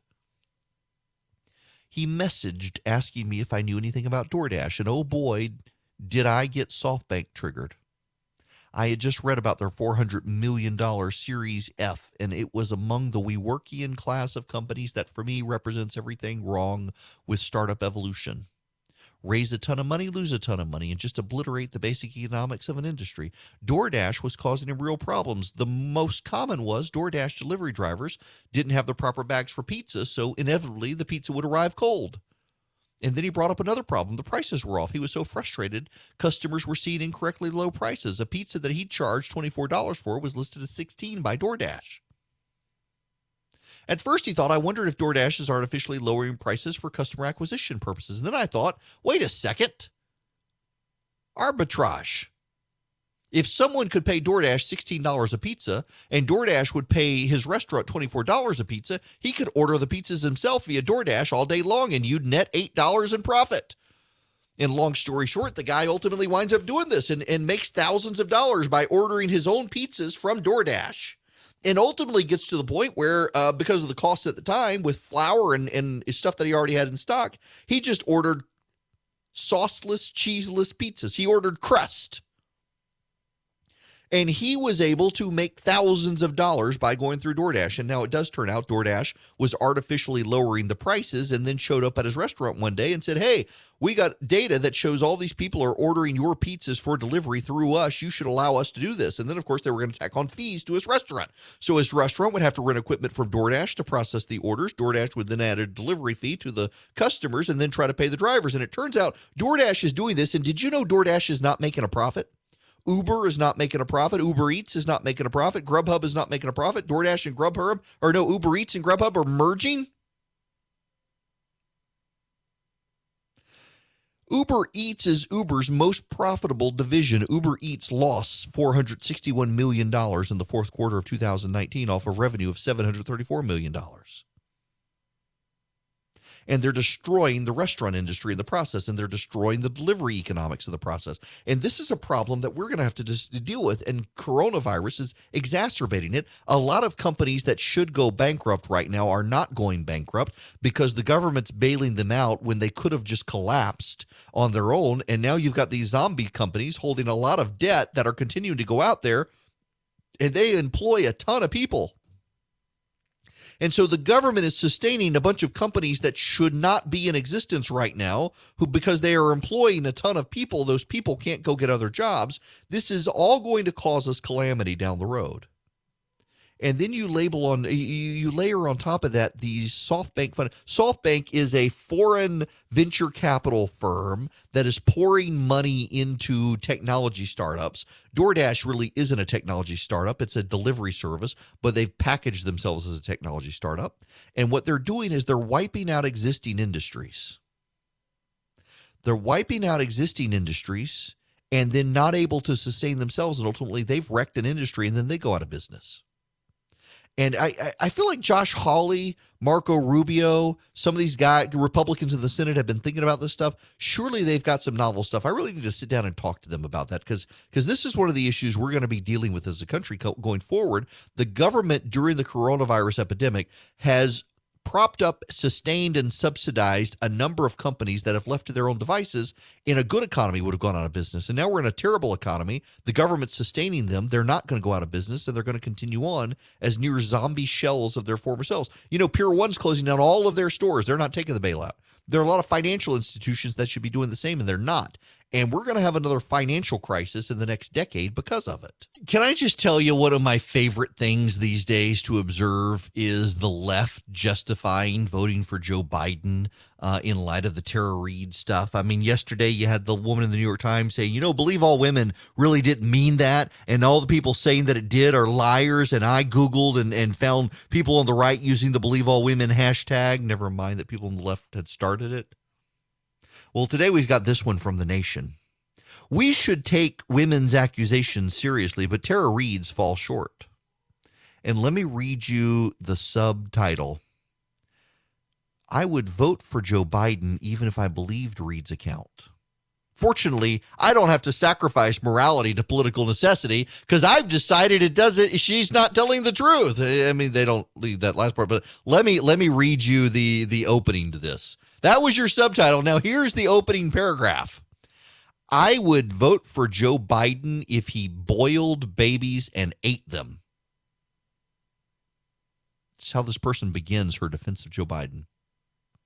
He wasn't my candidate, but taking back the White House is that important.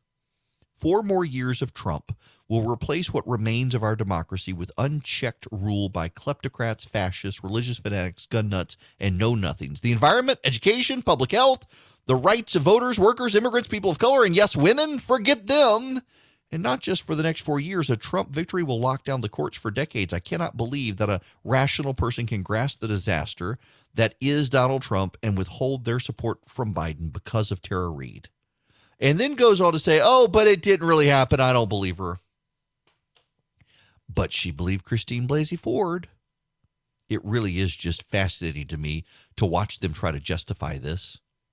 It really is. You know, you might as well bring Matt Lauer back at this point. Matt Lauer's out trying to defend himself now, trying to say in light of the Ben Smith piece in the New York Times about Roland Farrow, that, Roland Farrow screwed it all up, et cetera, et cetera, et cetera. And, well,